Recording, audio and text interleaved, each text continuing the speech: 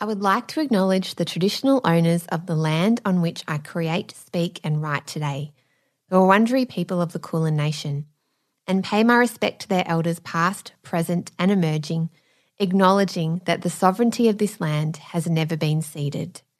Hello, this is Tonts, a podcast of in-depth interviews about emotions and the way they shape our lives. I'm your host, Claire Tonti, and I am so glad you're here.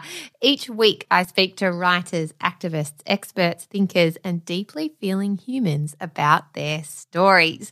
And this week, I have my sister. She's my little sister, but I've never really thought about her that way because she's such an incredible force and an intellect. Her name is Lucy Ann Tonti, and she is now an author. Her first book, Sundressed, has just been released and you can buy it in all good bookshops, just like a very good older sister. I'm shamelessly plugging it, but it's very easy to plug because it is a joy to read. Now, the book looks beyond sustainable fashion to a future remade by natural fibres. It's an exploratory deep dive into the art and industry of clothing and an ode to the possibilities in nature. Sundressed is an accessible, engaging and optimistic challenge to designers, farmers and business to think bigger. If we grasp their potential, natural fibres or fabrics will revolutionise more than the way we dress. Regenerative farming of fibres like cotton, wool, flax and cashmere can restore biodiversity, soils and water cycles, making it possible to create beautiful clothes while improving the environment. Luce introduces the farms and fashion houses that are changing the industry and uncovers a growing hive of activity worldwide, from mulberry groves in China and cotton collectives in California to Mongolian goat herds and Australian sheep farmers. Her extensive research in sustainability is interwoven with her insights and personal experiences in fashion houses internationally. With a designer's eye for detail and an insider's understanding of the market, Lucy Ann shows us where our clothes come from and why it matters. Aside from all of that, Luce talks to me today about our lives growing up in our house, about my extraordinary parents. She talks about why she's dedicated the book to our dad. And it's just a lovely deep dive into her love affair with clothing and what it means to her, and womanhood as well, and how it shapes who we are. She has some really big challenges for us, I think, to change the way we view our clothes and to create a world that is more beautiful and more sustainable through them, which I think is really inspiring. She also writes for the Saturday paper and is the fashion editor there. And she has a closet clinic in The Guardian, which is all about just this, how to care for our clothes, which I think is at the crux of what I struggle with.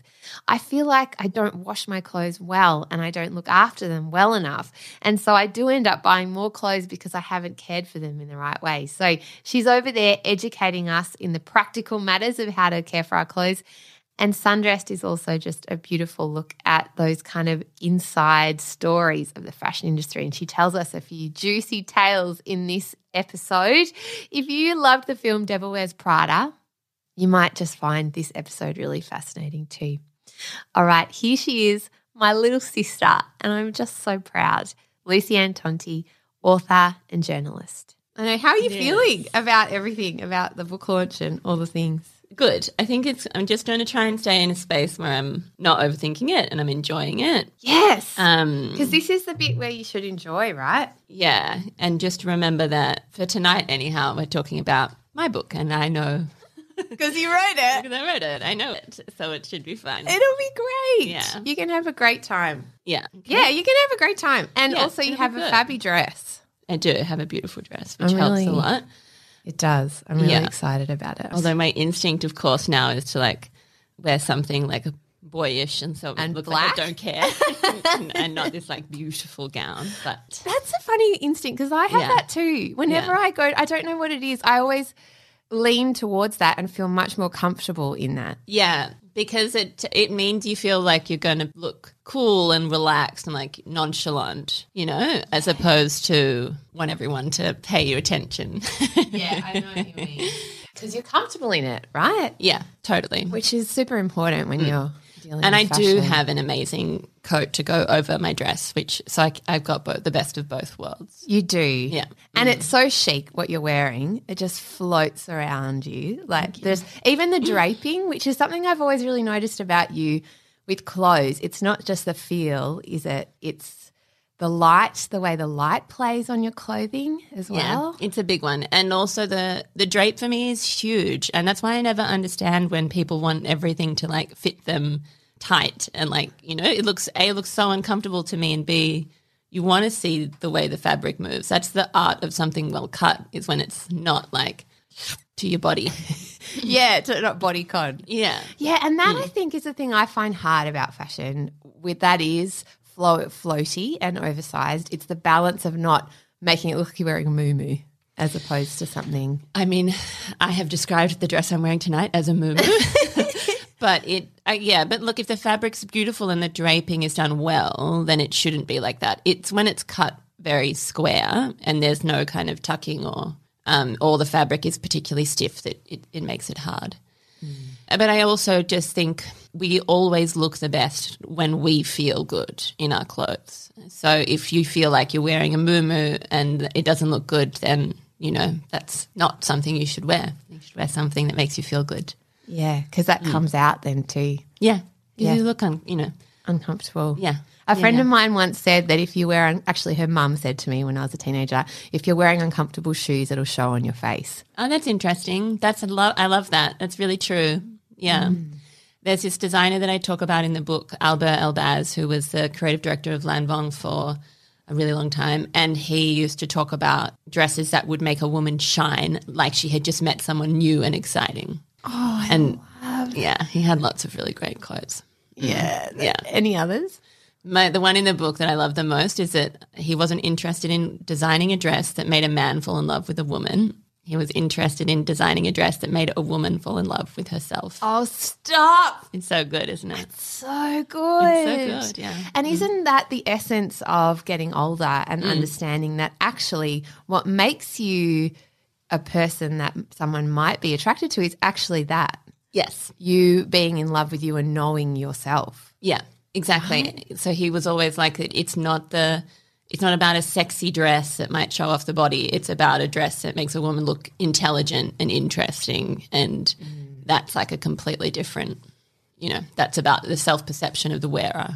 Completely. And also the way a fabric feels, because that's also sensuality as well, right? Yeah. The way it falls and feels on your body ultimately then allows you to move in a way that you fall in love with, and then that draws people in. Not that that's the goal, but, I do think that. Well, it is you want to, like, exuding that kind of, like, being comfortable and charismatic, and, people respond to that. So it might seem superficial to be like, oh, no, I want to wear something that draws people in, but, because that'll make me feel good. But actually you're drawing someone in because you're making them feel good too. And that's a really, beautiful part of life. And I always think when polyester comes up in these conversations, because inevitably it always does, you just never feel that good about yourself when you've got like a clammy armpit because what you're wearing is sticking to your skin, or you move and you get a whiff of your own body odor because polyester makes you sweat and it stinks, like it's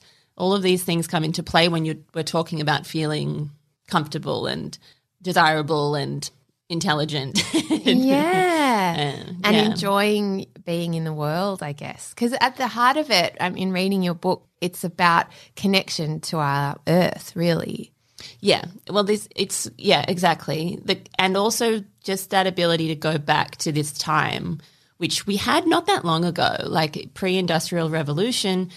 The worship of the natural world was quite widespread. Like, we think of it as something inherent to Indigenous cultures, but animism and that way of thinking was actually all over the world. And then it was just that the Western countries industrialized and changed and moved away from those values because we learned how to exploit the Earth's resources for profit. And then, I don't need to give you a lecture on history. No, but I love it. It's really interesting. But I do think, like, when you start to pay attention to nature and when you actually look at a flower, like we just walked into the studio past Claire's daffodils that were growing in the garden, and like it's pretty amazing that this little seed in the ground gets the right combination of sunshine and rain and organisms from the soil, and then will sprout and grow.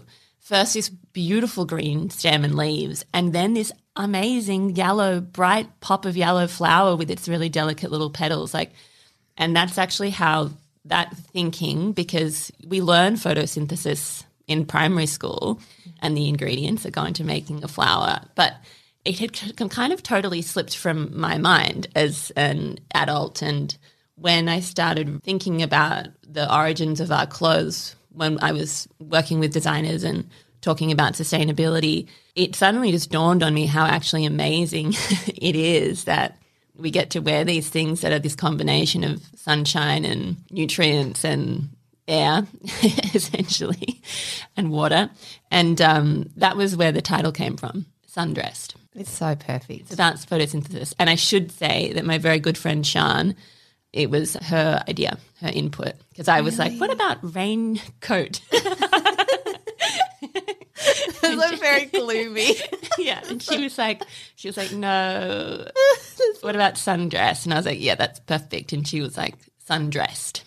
Yeah. And it absolutely is. And that comes so strongly throughout your book, this love of clothes and fabric, but the awe of nature, which when we start to deep dive into the way that we interact with our planet, at every turn, all of the solutions to our climate crisis actually feel incredibly good for us internally and restorative, right?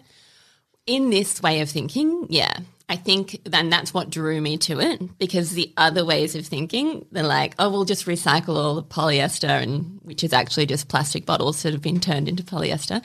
This way of thinking where you're like drawn back to the natural world and to like kind of being in awe of its power, because every regenerative farmer that I spoke to was basically like, once I got the landscape working again, like once we'd stopped spraying synthetic fertilizers, which to destroy the health of the soil.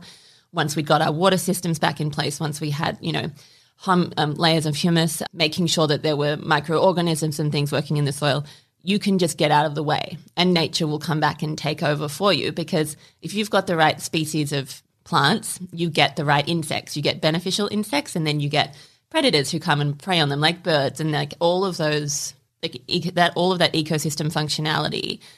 Nature knows what to do. Nature's, been doing it for, hundreds of thousands of years. So that kind of deference is so beautiful to me, instead of this kind of like dominate and destroy. Yeah, and control. Because a lot of it is about control, isn't it? And thinking that we can tame everything, which is just so counterintuitive to the way nature actually can function. Yeah, and flourish. And instead of seeing us as human beings as like this integral part of an ecosystem where we're just one other animal with a role to play, this idea that there's a hierarchy that we can sit on the top of is really gross and pretty toxic.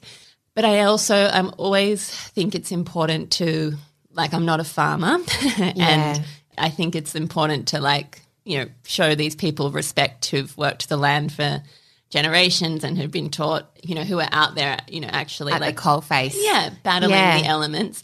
And so I think it's not helpful when we kind of, and I know it's not helpful because I've spoken to them, to come in and be like, this is how it should be done and you've been doing it wrong. Because, who am I to tell them? But at the same time, these farmers, regenerative farmers that I speak to who are in those communities, feel everybody moving along and changing anyway, because of course they want to do the right things by their land, and they're all starting to, see the kind of toxic cycles that they're stuck in, and they'll call it different things, like responsible stewardship as opposed to regenerative agriculture or beyond organic or like intelligent systems farming. Like there's many different names, and that's really exciting too. Absolutely. I wanted to read this quote by a particular Australian farmer and author, Charles Massey, from your book. And he says, "It is clear we are now in a new dangerous era for life on Earth. Human activity has begun to overwhelm the great forces of nature, placing virtually all life, including humanity, at potential grave risk." Can you tell us his particular story of regenerative farming? Yeah, I hope I get it right. He's a very special person, Charles Massey, and his book, Call of the Reed Warbler, was one of the first books on regenerative agriculture that I read, and I found it very inspiring.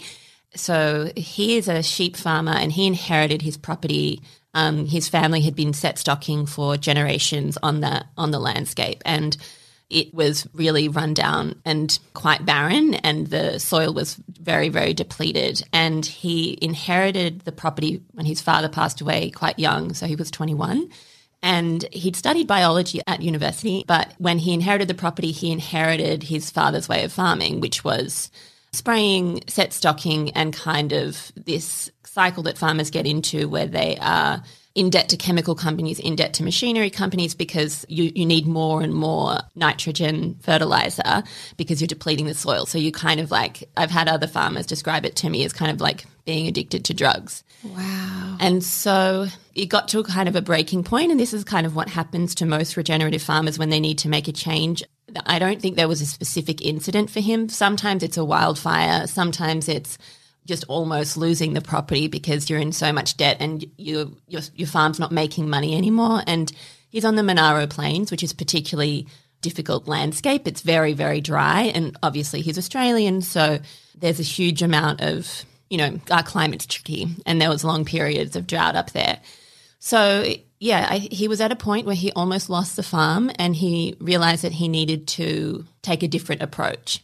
And so he went and did some courses, and kind of it all brought back his understanding of, biology that he'd learned about at university. And so he started putting more holistic processes in place. And he has told me that it took about 10 years for his landscape to come back. So what you do, so you stop tilling, so you don't need like diesel to be running those big tractors. We can talk about holistic grazing in a minute, but you basically move the sheep around the farm in a different way so they're not depleting the grasses.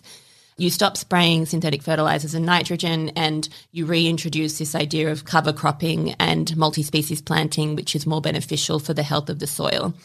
And over time, it doesn't happen immediately, but over time, the biological exchange between like the sunshine and the water and the plants in the grass start to basically rehabilitate the landscape.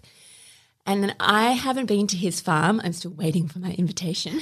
But hello, Charles, if you're listening, Luce wants to go. But I've been told by my friends who are there, who have been there, that it is just completely wild. Like, because you stop trying to tame nature and you brought back all of these different kinds of plants. So it's like this rolling, he's described it to me as rolling like orange grasses that were there when, pre-settlement, that have come back. Yeah. So, so these grasses can have seed banks stored away underground, and when you give them the opportunity, the landscape will heal itself. So it took about 10 years for his to come back, but he says now he knows farmers where he was one of the first, so he was kind of trial and error, and you make a few mistakes and you figure out what to do. But he thinks it can take just 3 to 4 years, which is wild. Amazing. Yeah. Yeah, that is completely wild. Yeah. And the other benefit I should say as well is healthy soils, when you're restoring the health of the soil this way, they store more carbon. So these farms, when they start to operate like this and they're not spraying synthetic fertilizers that emit nitrous oxide, you're actually able to have a landscape that's pulling carbon out of the atmosphere and reversing some of the damaging effects of the last 70 years of farming. Wow. Yeah. This is a question I have.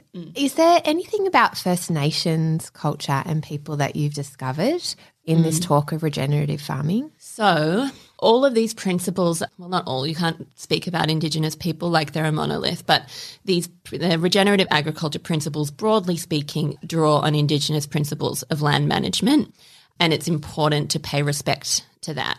And I thought a lot about this when I was writing the book, and the correct way to handle it was because sheep farmers are white settlers.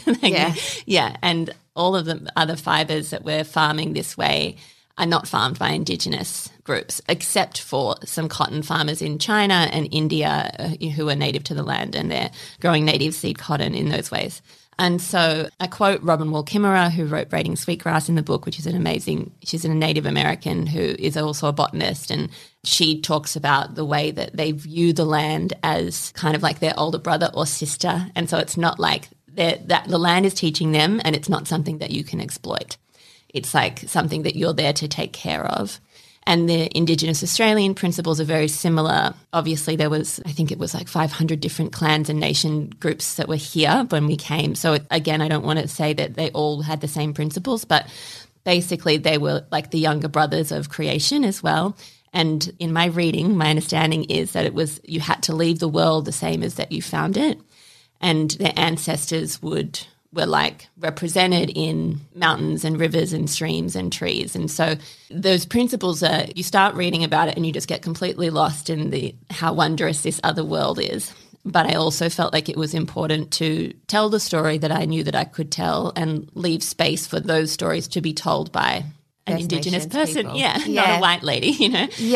But also it's important to me to understand more about that as I go further down this journey, and like I would love to stay open to the possibility of working with somebody, if not that I have a huge platform, but if I can ever be helpful with my platform to help someone else tell their stories. Yeah, absolutely. Yeah. I think that's a beautiful perspective to have, because there is an element in talking to First Nations communities, and I used to work in one too, of not just leaving it to them to educate us, but us seeking that education ourselves to be informed. So it's not always just their work.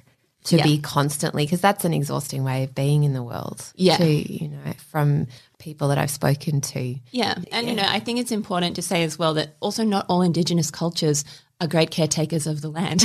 You know, like there are examples throughout history of, you know, Indigenous cultures that have caused extinctions in animals as well. So I think it's good to not also like be like, oh, the saviours over here.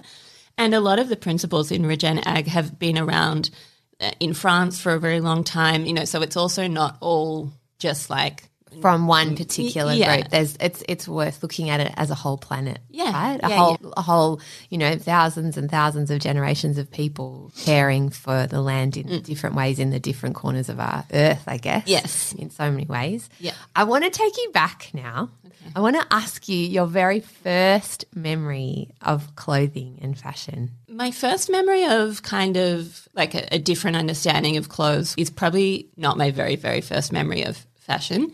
But when I was 19, and I got offered a job at Scanlon and Theodore, and I remember being a uni student and looking at the prices of these clothes. You know, it was like $400 for a jumper and, you know, $1,000 for a coat, and kind of walking through these racks and being amazed by how precious those fabrics felt, and how different was just such a different perspective of clothes. Because at that time, you know, me and my friends would shop every Friday to buy a new cheap outfit that we would wear out to the club that night and then, you know, maybe never wear again. And this was a real kind of awakening for how beautiful clothes could be. And that has always kind of stuck with me, because from that point on, my perspectives changed and the people that I was working for changed, and it hurts me even now anytime I walk into a big shopping mall and I see piles and piles of jeans and racks squished with so many T-shirts, and just like, you know, you look in these stores and like there's just literal piles of clothes falling over because they're stacked so high. And as soon as you have an awareness of how many resources go into those clothes, but also somewhere sitting behind a sewing machine is a woman, usually a woman, getting paid not very much to make these clothes that we don't care about at all, you know?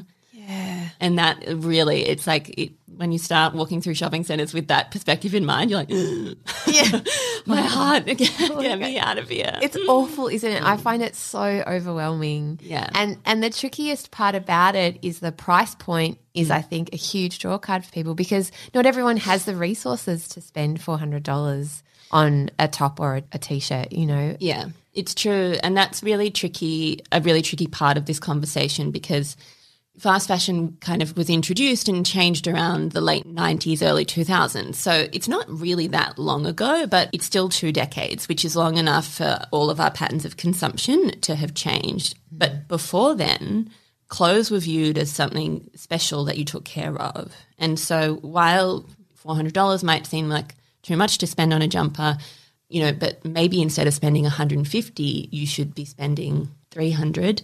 And then instead of buying 4 jumpers in a year, you just buy one and you take good care of it. And because you bought only one beautiful one last year, you still love that and you're taking care of that. And like you build a wardrobe of high quality pieces rather than, you know, oh, it's not, I don't really love it, but I'll just get it because it'll solve this problem. And oh, I don't really like it anymore. I'll just, you know, give it away to Vinnie's or, you know, or whatever. And rethinking, because like, you know, we spend a lot of money on a car or we spend a lot of money on, you know, a table, a house. Yeah, we think about those purchases like, is this going to serve me?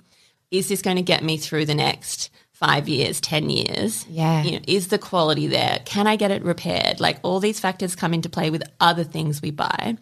We've just removed that way of thinking when it comes to clothes because the price has been driven down so dramatically. Yeah. And so one of the stats that really scares me is since fast fashion came in around the early 2000s, our consumption of clothing has increased by 60%.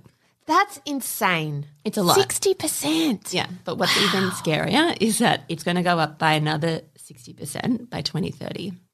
So we're not slowing down. And like that impact of, oh, now I can just, you know, now I can shop like a Kardashian even if I'm shopping at Zara. Like I can go out and buy as many new things as I want because the price point is low. Like those levels of consumption, when we talk about people not being able to afford the $400 jumper, I kind of question it a little bit because our consumption isn't being driven by poor people. Our consumption is being driven by middle-class people who buy way too much crap. Yeah. And buy too much because it's cheap. And we've all started to see it because of, you know, you look at the rise of someone like Marie Kondo who's teaching people how to declutter their homes and everyone's like, oh, my God, I need that. But you don't have to declutter if you don't buy it in the first place. I know. And do you know what, though? I do reflect on this because I think that there's an element of compassion we need to have for ourselves with this too. Would you agree? Because yes. there's big systems set up to stop us and encourage us to keep buying. Yeah. And it's addictive. Like you were saying with the farmers using chemicals on the land, Yeah. that's how we've grown up. And we haven't been taught a lot of these ways of mending and repairing. And if something is going to cost you $50 as opposed to $400, psychology suggests that's what you'll do. Yeah. You know? It's tricky. It is tricky. I think there's something good that's worth keeping in mind too, right? Because fashion is the new thing promises that you might become a different person on the other side, you know? If I just have that dress, then, you know, I'll walk into the room and everyone will be like, who's that girl? But actually psychologically, so that's the dopamine hit. Yeah. You want to buy I feel that so deeply. When I go to a new thing, I want a new thing. Yeah. Yeah. But there was one study that found the dopamine hit wears off as soon as you paid for it. So as soon as you walk out of the store, you're like, now I own this dress and I don't think it is going to change me because I already own it.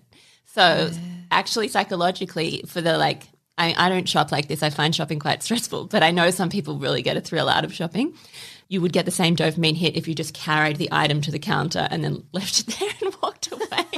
Which is what explains why during the pandemic I got into this terrible habit of putting a whole lot of things in my shopping cart at websites and never buying them. Yeah. But I just became really addicted to that. And I spoke to other people and they resonated because it's just the idea of putting it in the cart. Yeah. Oh, now I'm going to have it. Yeah. But I never actually had to buy it. And when I have bought it, it arrives, I'm like, oh, yeah, I bought this thing now. Now I have to look after it and think about it and, you know. Now I'm responsible for it.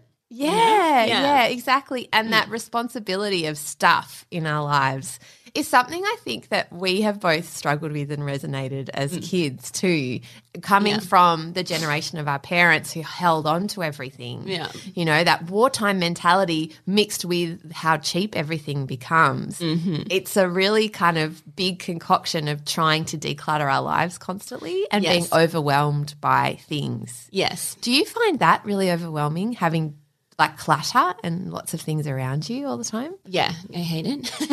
I know. I hate it. No, I really am a minimalist, and I think that is the result of growing up with like exactly that kind of mentality, particularly, it's and also being one of 4 kids, and so the house is always kind of chaotic, and so you really kind of like want to have clean surfaces with just a few things. And and I completely understandably for our parents too, right? Yeah. For the way that they grew up, it makes so much sense. Like I don't think they were alone in the way that their house worked. No. But for us, it's meant that we've tried to seek the flip side of that. Yeah. What's your relationship like with space and objects? Not just clothes, but everything in your life. So I really need a lot of light. Like that's something that's really key to my mental health. So it's kind of funny to have written this book called Sundressed. But I don't think it's that funny at all. It makes a lot of sense to me. Yeah, so that's like number one. So I'm the kind of person, I sleep with the curtains open because I like to wake up when the sun comes up, and I drive some people crazy. Yeah, and then also there's this quote, I think it's Wendell Berry, but I might be wrong, that's have nothing in your life that you don't know to be useful and beautiful. It might be useful or beautiful, but to me it's got to be both. So I don't want it in my house. I don't want to own it if I don't get some satisfaction from how aesthetically pleasing it is, basically, and also how functional it is. And that's something that goes hand in hand with really beautiful clothes, because something might look beautiful, but if it's uncomfortable or if you can't walk in it or if you can't wear a bra with it, then it's no good. And that's something that I come up against a little bit with some of the fashion that's around at the moment. And I was in Sydney for Fashion Week back in May, and it really annoyed me how many runways there were where not only could you not wear a bra, you couldn't even wear underwear.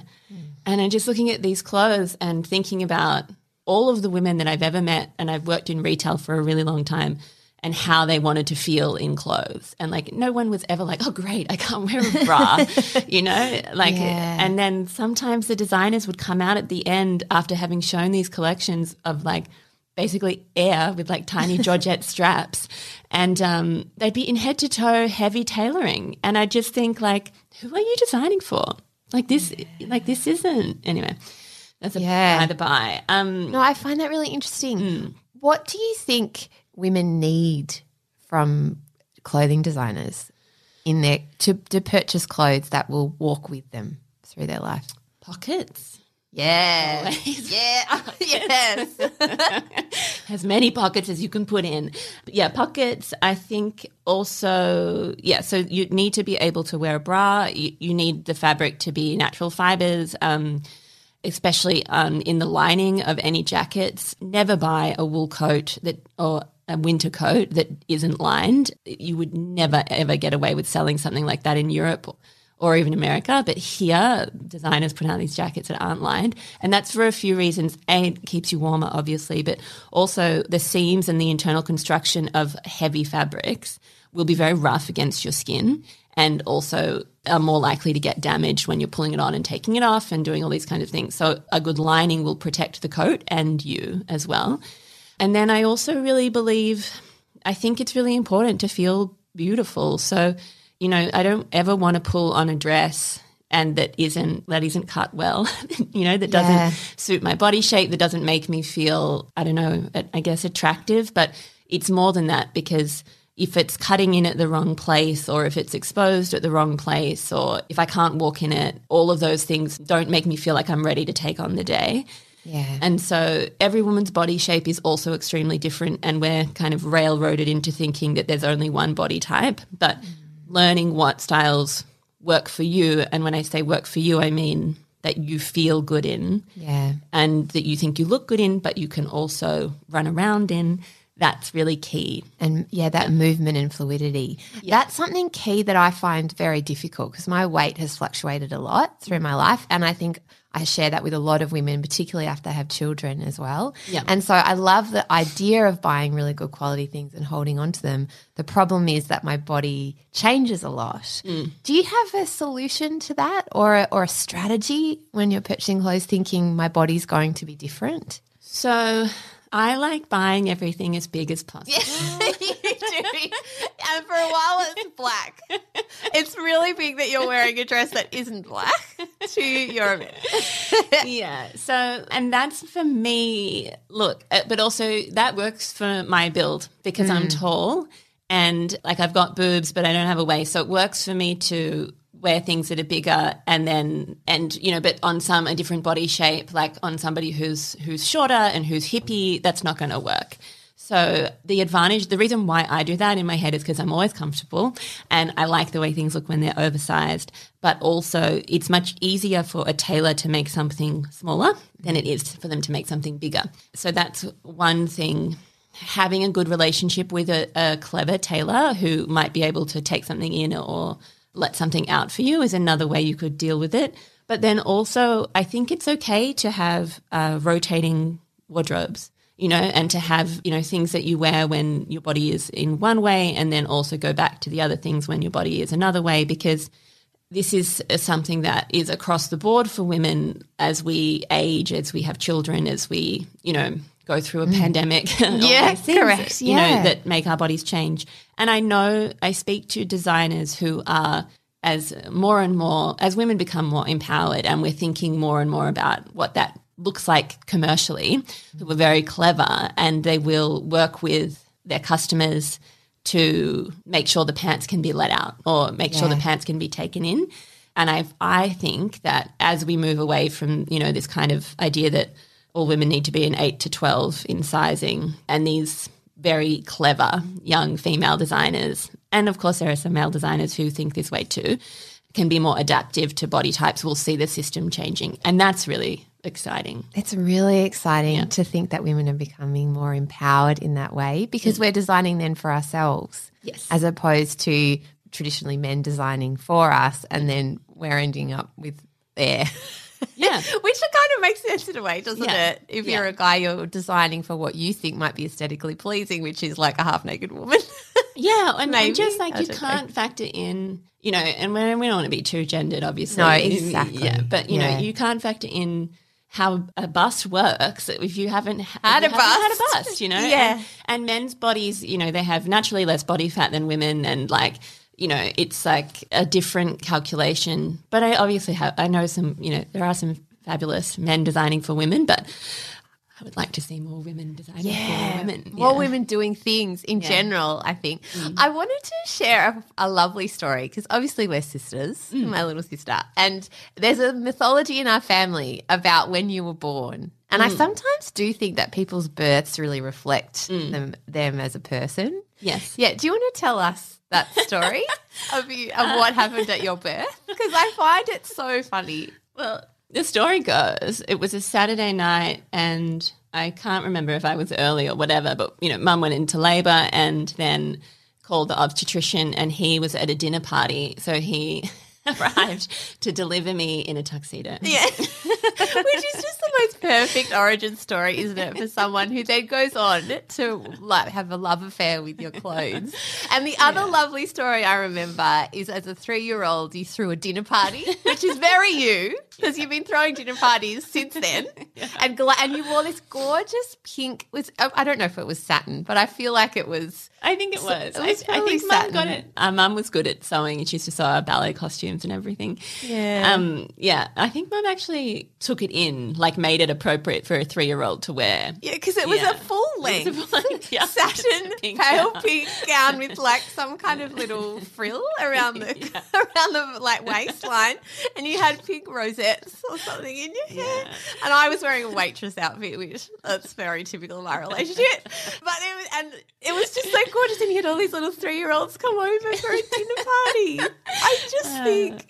It does sound like Mum and Dad had a good time with it. Yeah, that's the other point about it. It's not a 3-year-old can organise all of that. Yeah. But it's clearly something that you've held on to and is a part of your personhood, from when you were very small. Yeah, it's a funny thing the way that careers go as well, because it's not – I didn't ever really want to work in fashion. When I left school, I studied other things, but it was something that kept drawing me back in. And then at some point in the last kind of 5 years, I was like, this is just what I do. Yeah. This is what I'm supposed to be doing. So, and that's kind of nice when you surrender to the plans that the world has for you. Yeah, and it's interesting that you were fighting that in a way. Well, not fighting it, but just you did professional communications and, you studied politics. Yeah. And then you were doing law as well. You've done a law degree. And all of that is writing, I guess, in different forms. But through that whole process, you were working in fashion the whole time.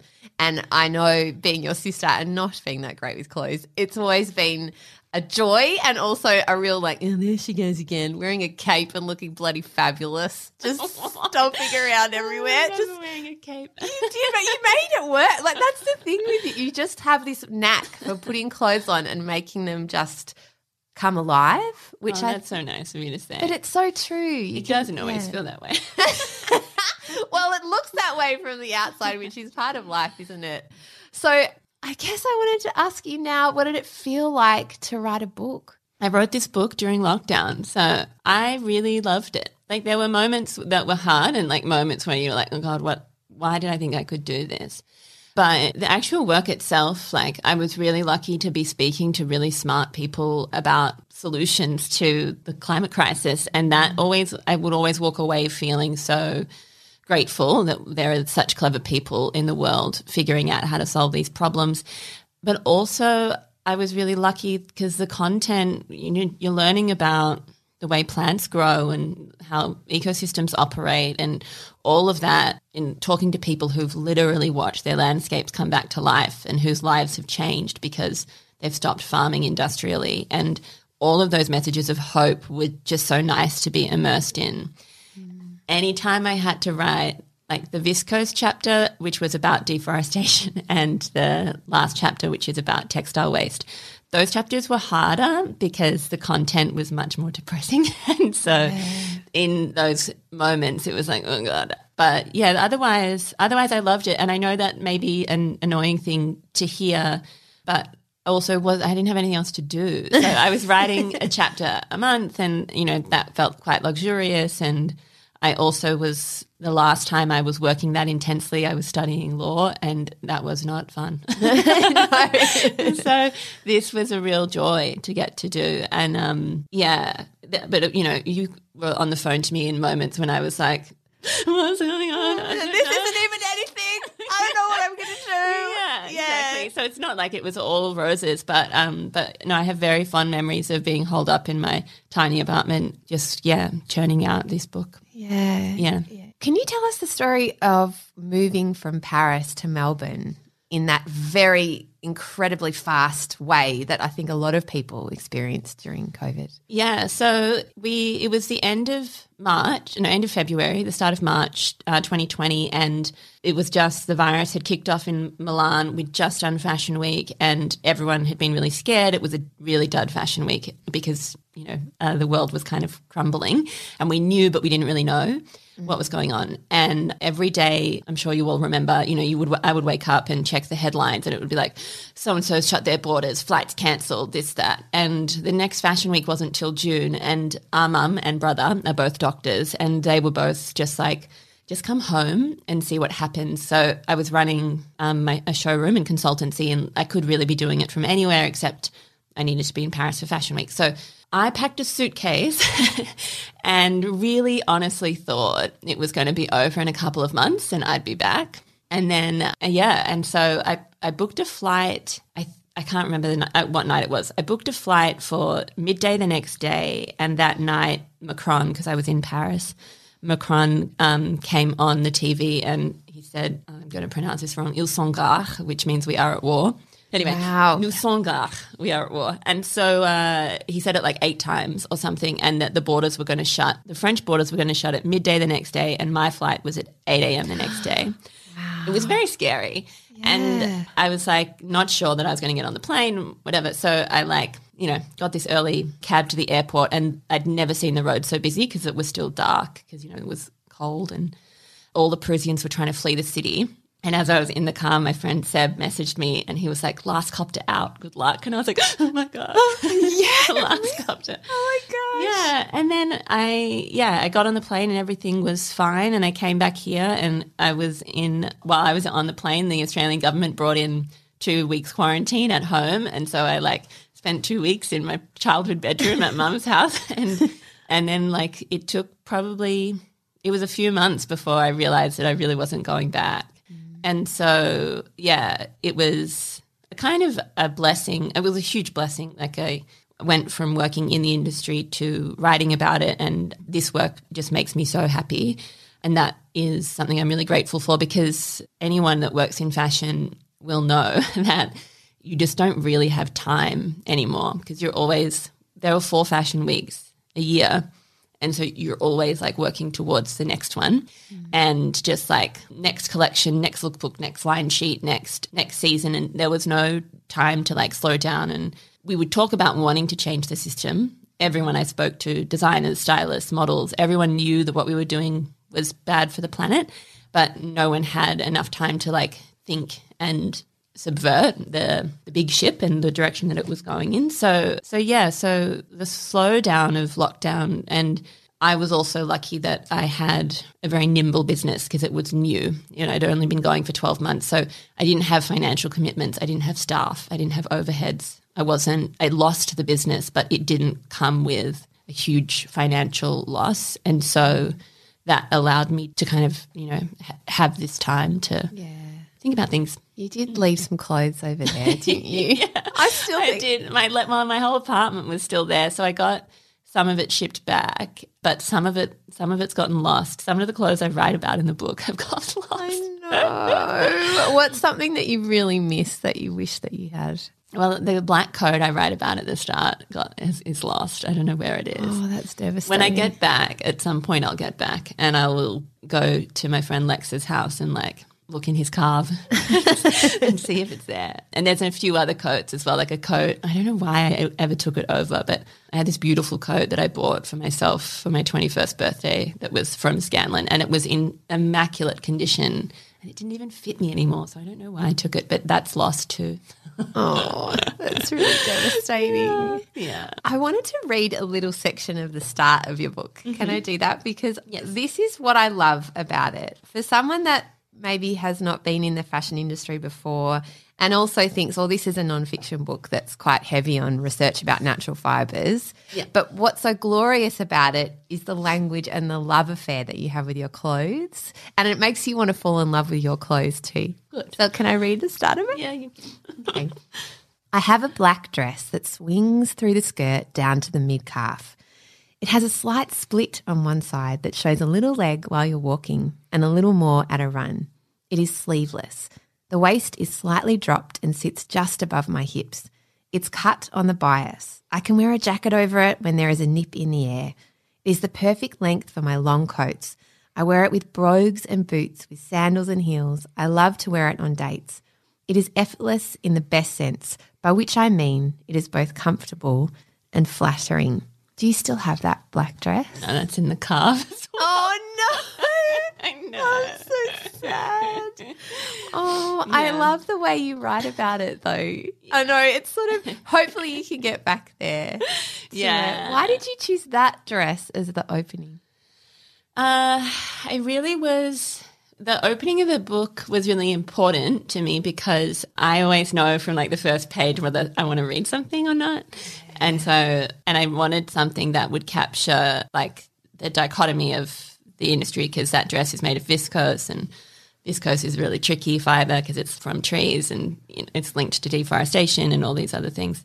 And so I wanted to set up that idea, this surprising connection to, but also I wanted something that I had all of these memories of that I could talk about and bring people in that way, that because we live in our clothes. And I know that I work in the industry, so maybe I'm like I think about them more than other people. But when I look back over my life, like I can usually tell you what I was wearing when big things happened and how I felt in those things. And that dress in particular, and it's rare to find these pieces, and I think if all of our wardrobes were only made up of these pieces, we'd all be so much happier.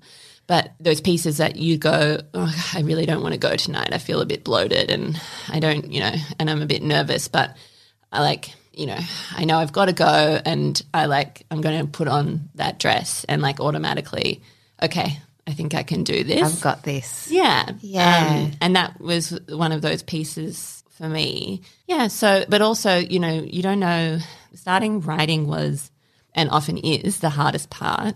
And I was very lucky with most of the chapters that once I had the first sentence, I had a couple of pages And so that line, I have a black dress, it felt like a good and we're off. Yeah, You know? we're off and racing. Yeah. Completely. Do you have a story that for someone who hasn't worked in fashion, they would find really surprising? Because you've worked with Burberry in London, you've been to runways and fashion weeks and glamorous parties and, wearing beautiful two-piece sort of linen shirts and pants and by the sea. Is there a story from your days in fashion that people would find surprising? Or? There's always little things one of the designers I worked for in Paris, they were so obsessed with the idea of creating original things that I think sometimes is missing in Australia, that one of the collections that I worked with them for, the whole inspiration, they didn't have a mood board. They had one photo of Frida Kahlo. And that was it. And she was sitting on a chair in the sun. It was a summer collection and she had her eyes closed. And it was that was it, that was all they needed, and they could draw the feeling of all the clothes they were making out of that single photo. But they were quite they were Italian, they were quite purists, which was really beautiful. Once after Fashion Week in London, when we'd just done one of the Burberry shows, and it was always basically we would be in lockdown at Burberry HQ for 4 days before, and then it was all these early starts and these really big days, and we'd had a I don't know if we'd gone to a party, but we'd had a late night. I thought I had the next day off, and my boss called me from the other side of London at 8 a.m. and asked if I would bring her a bacon sandwich.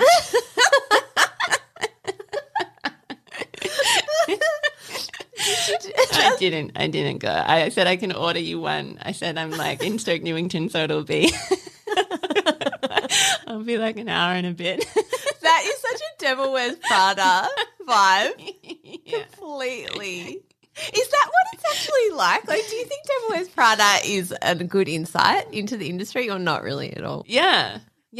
I mean, parts of it. And I think parts of movies like that, they're self-fulfilling prophecies in a way. And it's not all like that. Absolutely not. But there's definitely been moments in my career that have been like that. And I've heard stories about Anna Wintour and, how it is like that for her too. And also there's part of that is just what's happening, the nucleus of a brand, what's happening when there's one person that's designing everything and they're this, creative genius or, super creative person, and a lot is riding on the way they're operating, and they may not necessarily be the best business person or the best manager, but they are creating an environment, and it kind of has to be this way, although it would be nice if we could balance it out a little bit. But they're creating an environment where everybody believes that what they're doing is important, and you're buying into that narrative that this little world that you're operating in with the next season and the sales and the press, is changing things. And there's something really exciting about that, even if it's a little bit cultish, and it can be very toxic, and fashion is famous for exploiting. The wages aren't there. There's no union. Often there's no HR team, and it can be a bit problematic. But kind of have to understand all of the things that are feeding into that perspective. And then I would also say that it's changing, where the generation that's coming up, when I come up against bitchiness in the industry now, it feels very passé, and it's very, to me, it's not chic to be like that. It's not chic to be a drama queen. It's not chic to be snooty. Because that is the feeling that I think sometimes comes across. It's elitist. Mm-hmm. There's a club and you're either in it or you're not. Yes, yeah. And it thrives on that because it's thriving on being cool and desirable. But I also think that's changing too. So you watch the really talented young designers that are coming through, and they're inclusive, and they're making extended size ranges, and they're not cutting for just one body type. And gender too? Are they kind of catering for almost an androgynous look or absolutely a variety of genders? Yeah. And I think also if you're sitting outside the industry and you feel like you want to be a part of it, and there's a group of people who are not including you. And I still feel that sometimes. I still feel like I'm not at the cool kids table, or, you know, like that. Also, it's good to just remember where those feelings are coming from their side, you know, and like, you know, try to practice as much radical compassion as possible. And just, you've got to go to the people, got to go where the energy feels good for you. Yeah, and I hope that is changing, because there's no changing this industry if we just try to make it for only the coolest kids, you know? Totally. 1,000%. Yeah. Here's a question. You're a very opinionated, intelligent, outspoken person in a lot of ways. I know you're introverted too, but through your life you have been that kind of woman. Have you always found it easy to be that kind of woman in our culture? I guess yes and no. Like, I think part of that is innate, and I am lucky in a way that we were brought up in an environment where opinions were encouraged and being outspoken was encouraged, and it was good to have an independent thought, and it was good to kind of challenge and go against the grain. So yeah, so in a way it has come innately. Is it easy to operate in the world like that? I don't know, because on one side, I think it has brought me into, it's given me wonderful opportunities and brought me into rooms with really exciting and wonderful people. And that's also given me the courage to write a book when you kind of would sometimes, especially just before it was released, I was like, who let me do this? Thought I could do this. But yeah, I guess also I think when I was in more traditional environments like law school, I found it harder, but fashion's like a female industry, even though the gender disparity at the top is disgustingly dominated by men, even though like 90% of fashion graduates are women. But look at all the creative directors of the luxury houses. It's like the skew is really actually still kind of abhorrent, and I don't know how fashion hasn't had a reckoning about that. And what I mean is, even though most of the fashion graduates are women, I think it's like 60% of the creative directors of luxury brands are men. Wow. And the language that's used to talk about female designers is very different to male designers. Like, men get to be masters and creative geniuses, and women are like, oh, she's designing for her own body, you know, like it's very. Yeah, it's so interesting, isn't it? A woman designing is a woman designing for women. A man designing is a man designing for everyone. Yeah. Still. Yeah, it's really annoying. But yeah, so I guess I think that I've been sheltered from what would have felt worse. And it might change now as well, because, you know, I've operated pretty much in like these little circles and things. But the one thing that I do where it is hard is the financial remuneration in fashion is so woeful, even though two of the richest men in the world own fashion businesses. So it's not that there's no money in these industries. It's just that because most of the workers are women, that their wages are not, you know, equivalent reflective. Yeah. And so like, say if you graduated with a master's in commerce or law, you would go into a graduate role where you would be on a salary that was a good salary. You graduate with a master's in fashion, and I don't have a master's in fashion, so I shouldn't maybe complain about this, but I have friends who graduate with masters in fashion from the top schools in the world, and they are expected to work for free for crazy. At least 2 years, and then they might be given a junior role on basically minimum wage. And you kind of, it's bullshit. Yeah, it really is. It's infuriating because we all wear clothes. Yeah, we all know, and vital. It's this like huge industry. It's not like there's no money in it. You know, Yeah. It's just that part of the way they make money is by it's exploitation. Completely. Yeah. What are you grateful for? I know you touched on our upbringing. What are you grateful for our mum? I should love this question.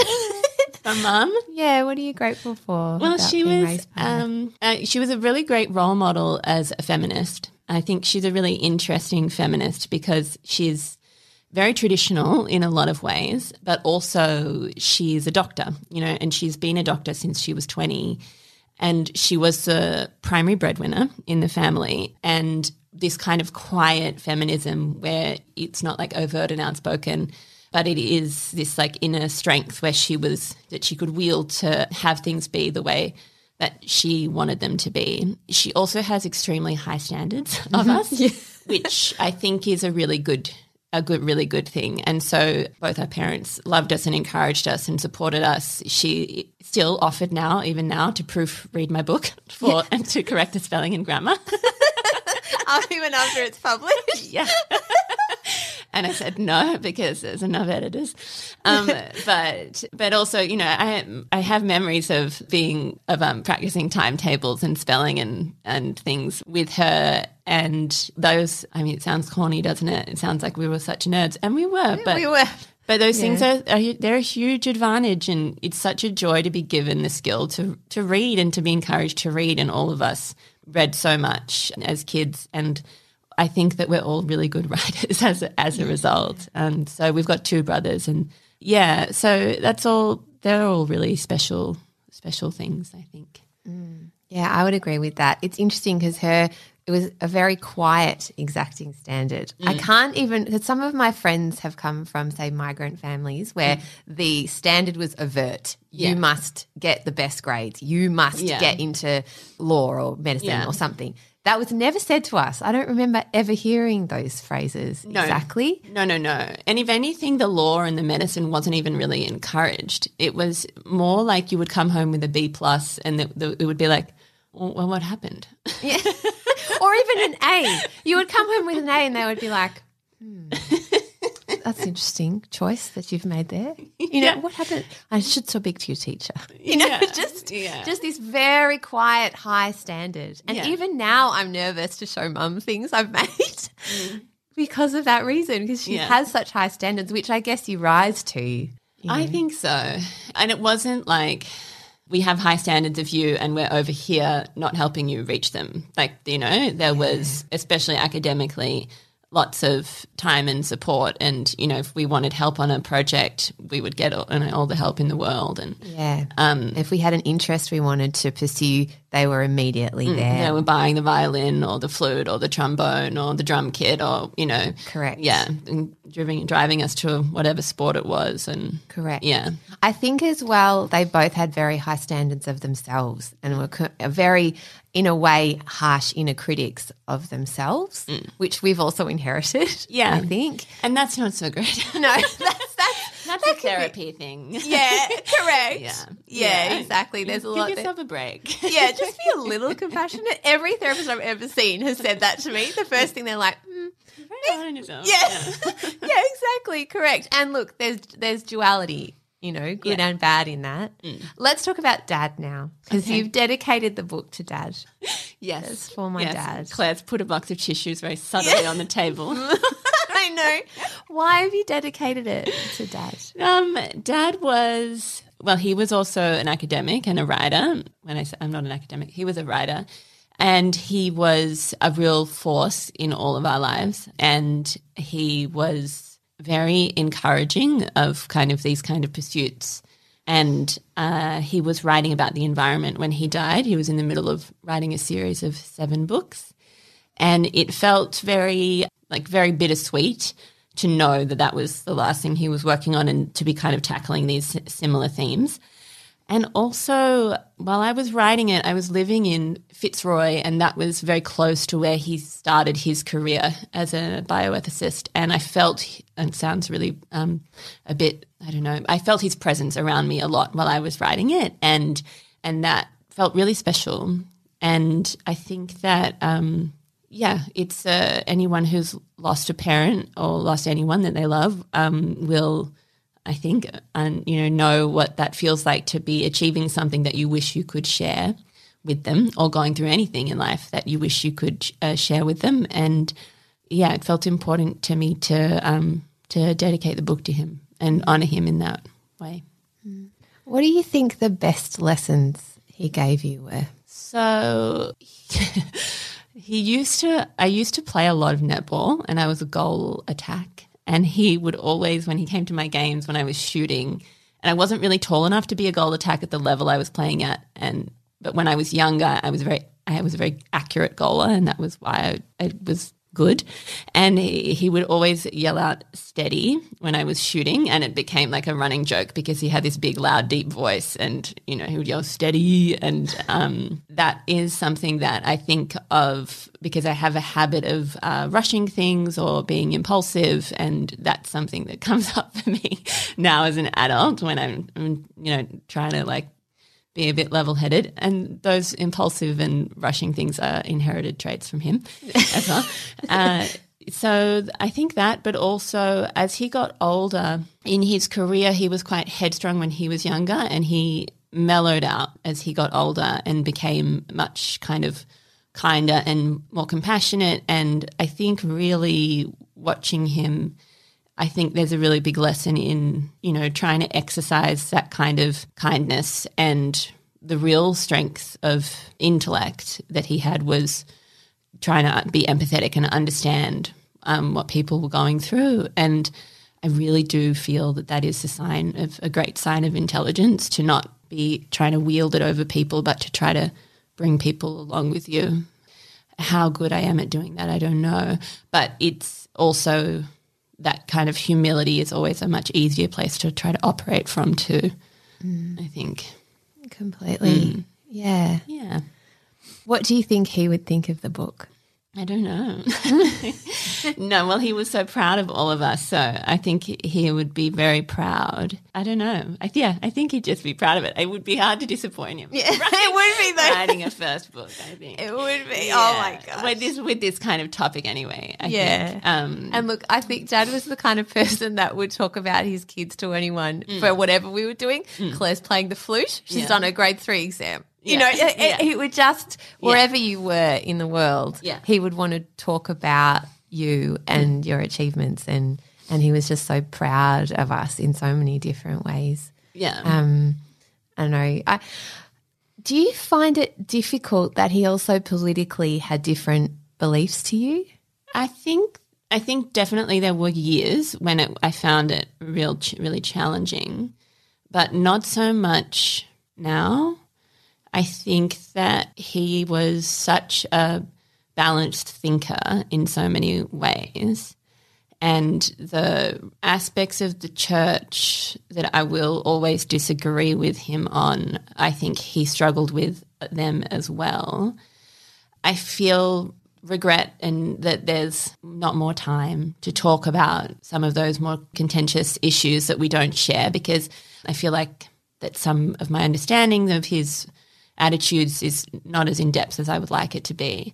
No, I also think that he would probably have kept evolving along with us. So, you know, it's just part of life that you don't always share the same beliefs as people around you. And I think something for Mum and Dad that is very true of their faith is that, and what they passed on to us is this idea of kind of forgiveness and compassion and working to help other people and operate with kindness, and all of those values. I agree on. Some of the other things that we don't agree on, you know, okay, whatever, everybody has differences of opinion. Yeah. And I think that's the really interesting crux, right, of why people have asked me before, why are you the way you are, or why are you able to see different points of view? And I think it's because of their encouragement that every thought you have is rigorously debated in your own self. Yeah. And so you have to justify why you think that way. But because other people think differently, it doesn't mean there's something inherently wrong with them. No. It's about the thought and the thinking and that deep philosophy about humanity and our place here. And that is actually a real gift. And in a way I'm incredibly grateful for that upbringing, because I think it really does, as you said, give you a depth of compassion for people from all different sides. And it's quite incredible, really, to think that Dad was able to do that, to leave the door open for us all to be who we are in different ways, with the kind of, in some ways, quite rigid thinking he had about particular issues. And I totally agree with you. That's one of the deep sadnesses I have, that he's not here for me to debate with him as an adult. Yeah. And just to ask more questions, you know. And that is like you know, the cruelest thing about death. It's not having more time. And like also that regret of looking back and being like, why wasn't I paying more attention? Why didn't I see that life is so precious and fragile? And that's also a gift of grief as well. Yeah. On the other side of it. It is absolutely makes you more grateful for the moments that you do have. Yeah. Absolutely. You talk about natural fibres in the book. I want to talk back on that before we finish. Yeah. And there's some beautiful stories around each of those. I love particularly the story around silk. Yes. Can you tell us about the mulberry trees and that connection with a Chinese princess, really, or the daughter of an emperor? Yeah. So there was this princess, oh gosh, I don't know how many thousands of years ago it was. I need to read my book. But she was drinking a cup of tea, sitting in under a mulberry tree, and a cocoon fell out of the tree and landed in her cup of tea. And the story goes that when she went to pull the cocoon out, it became a single translucent thread, and she had discovered silk, basically. So silk is drawn from the cocoon of the Bombyx mori, which is a type of moth.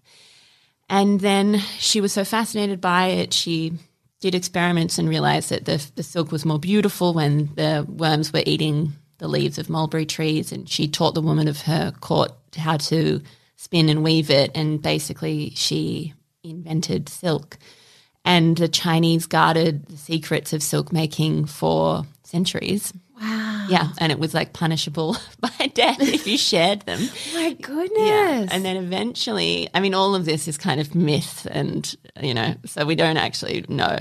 But the story goes that someone smuggled some silkworms in their cane, I think it was a monk, and took them to a Roman emperor, and then the secrets of silk making were out. But that's why we have the Silk Road, because they would traverse these kind of the trade of it. The silk had to be carried along this really treacherous terrain from China, all the way through to the Mediterranean. So it's really a special fibre, and it kills me because all these companies are investing money in how to replicate the properties of silk, and they're using genetics and DNA and all these different things to manufacture synthetic, well, they're not synthetic, but they're, different versions of silk. But it's just miraculous. It's miraculous. I know. And we already have it. And it's a single filament is supposed to be stronger than a single filament of steel. It's a protein fiber, so it's warm, but, put on a silk dress and then we can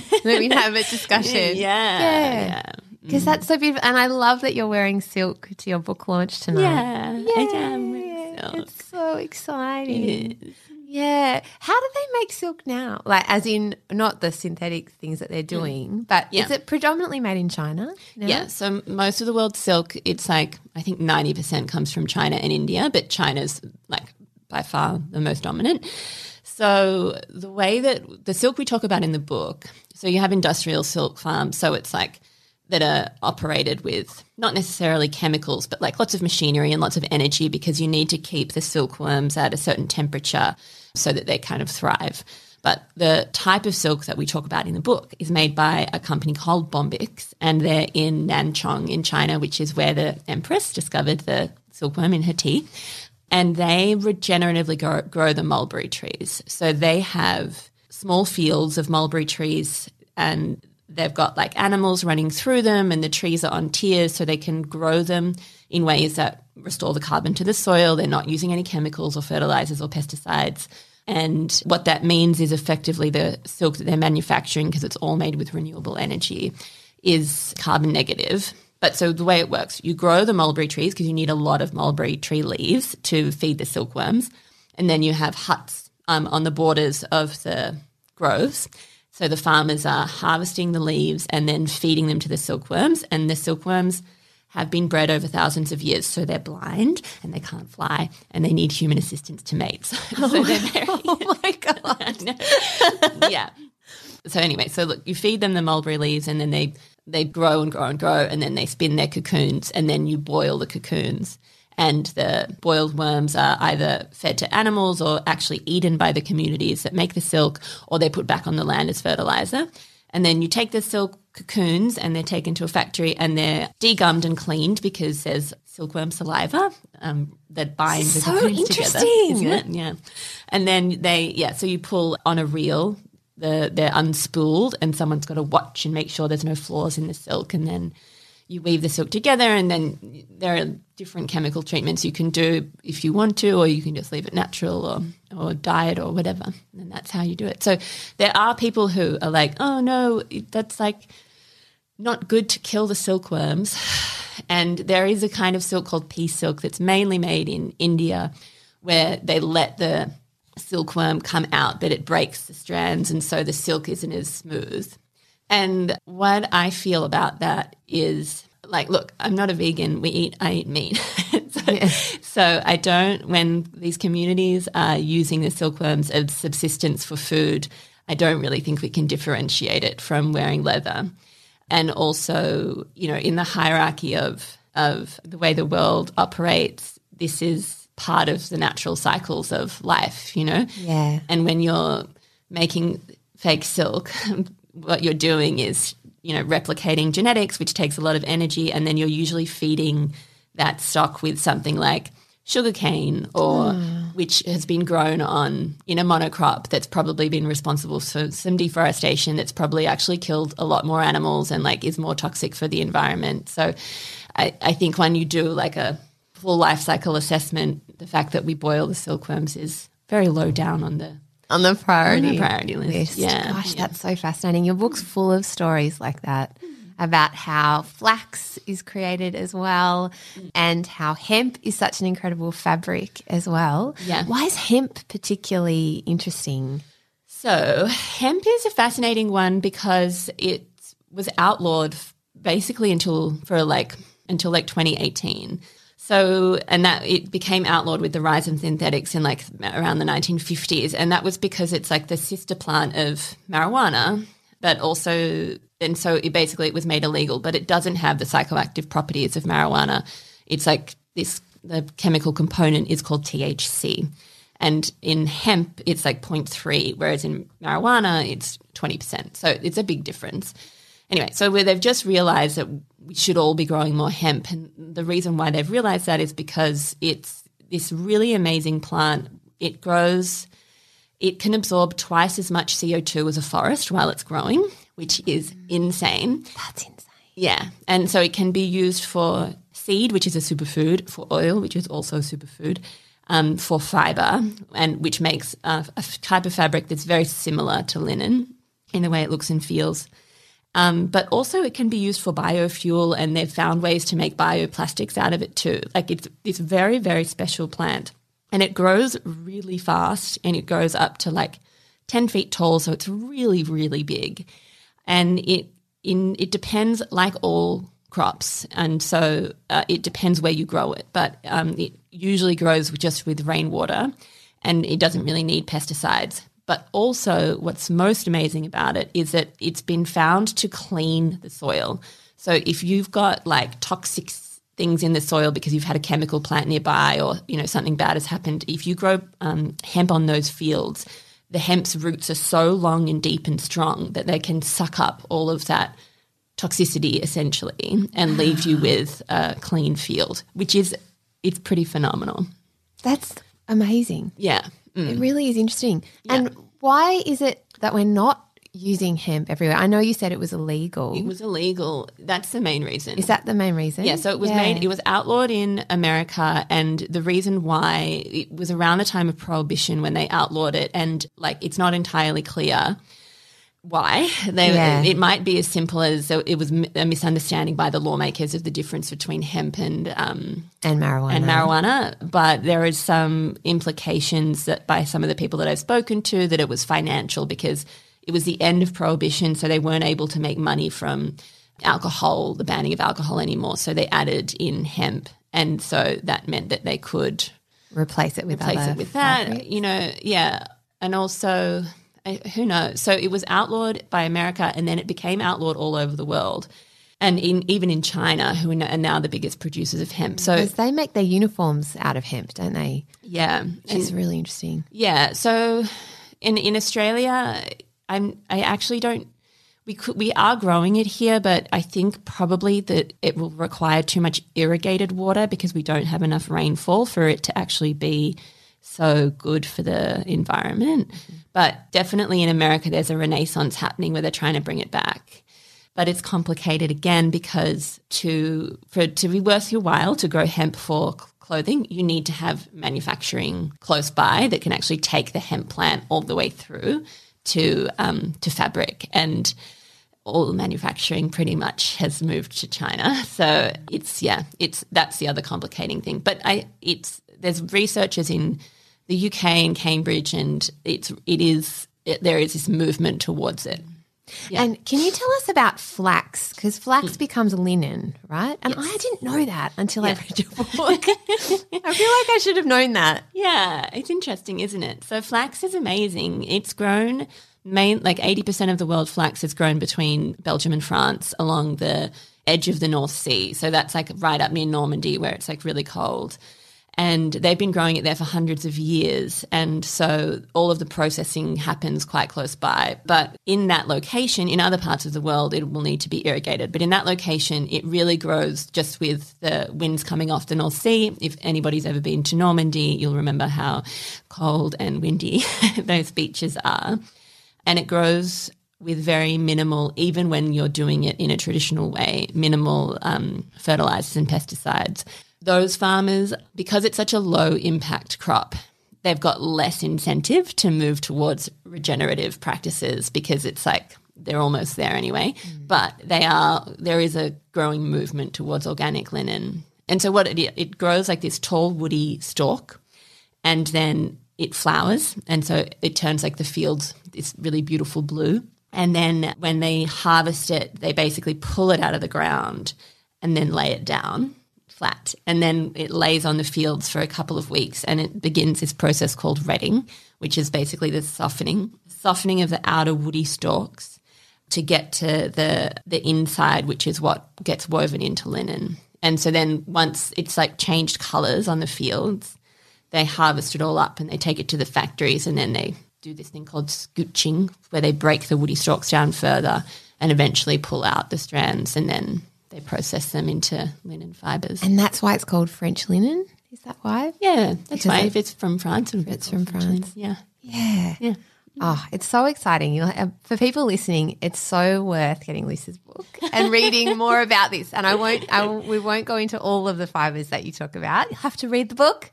But it's beautiful, and the interwoven with the stories of your clothes and the stories of your life working in fashion is just glorious. So congratulations. Thank you.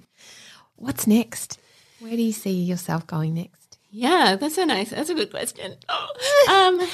Well, look, so a part of the work that I do is working with brands to help them source more fibres and that are farmed this way, and also working with companies to help tell their stories about the work that they're doing.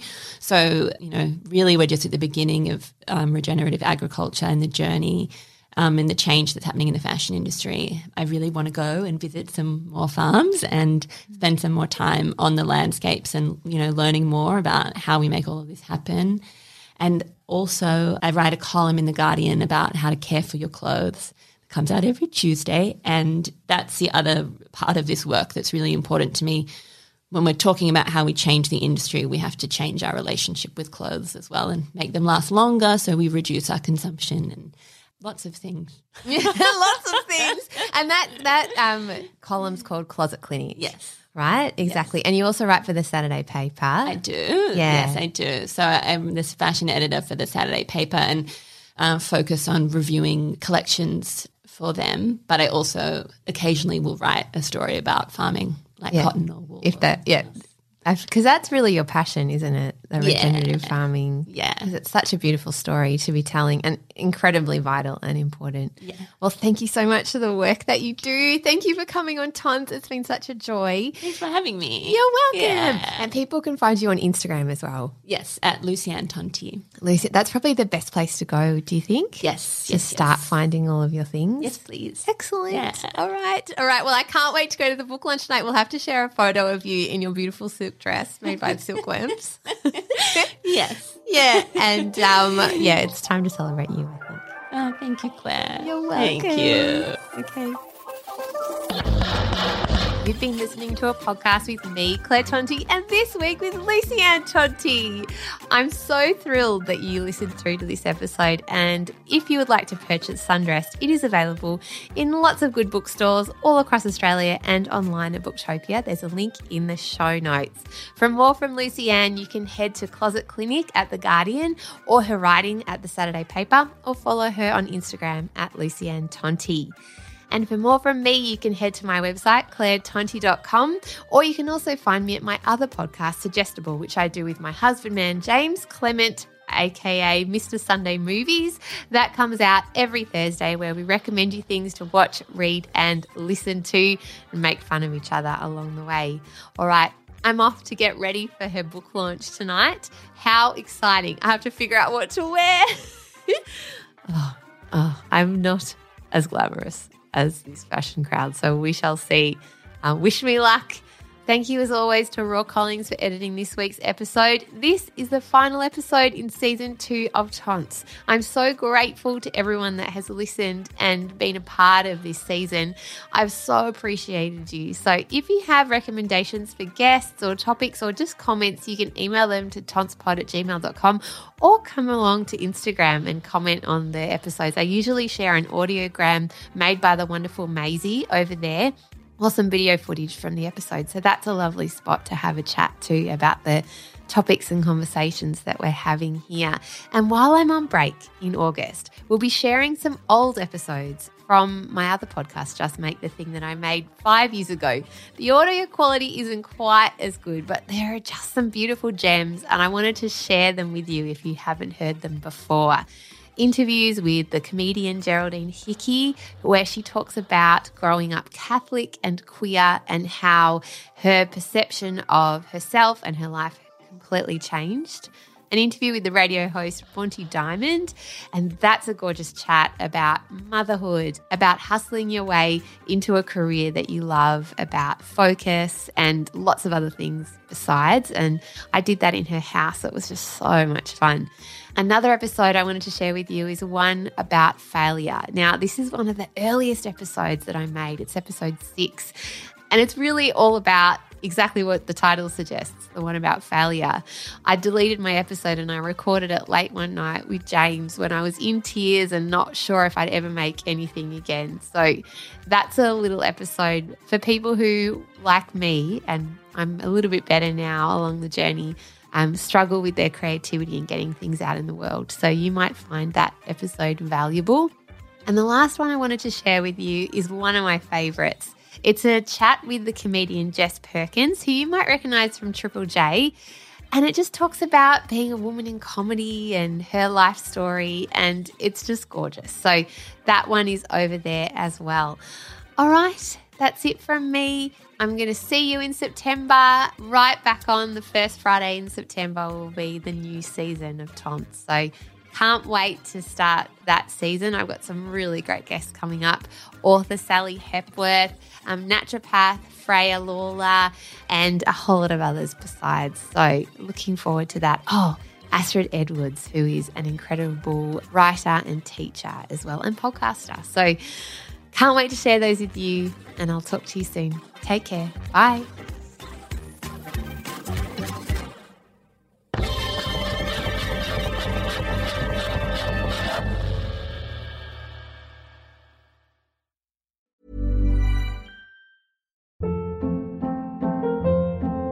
Hold up. What was that? Boring. No flavor. That was as bad as those leftovers you ate all week. Keke Palmer here, and it's time to say hello to something fresh and guilt-free. Hello Fresh. Jazz up dinner with pecan-crusted chicken or garlic butter shrimp scampi. Now that's music to my mouth. Hello Fresh. Let's get this dinner party started. Discover all the delicious possibilities at HelloFresh.com.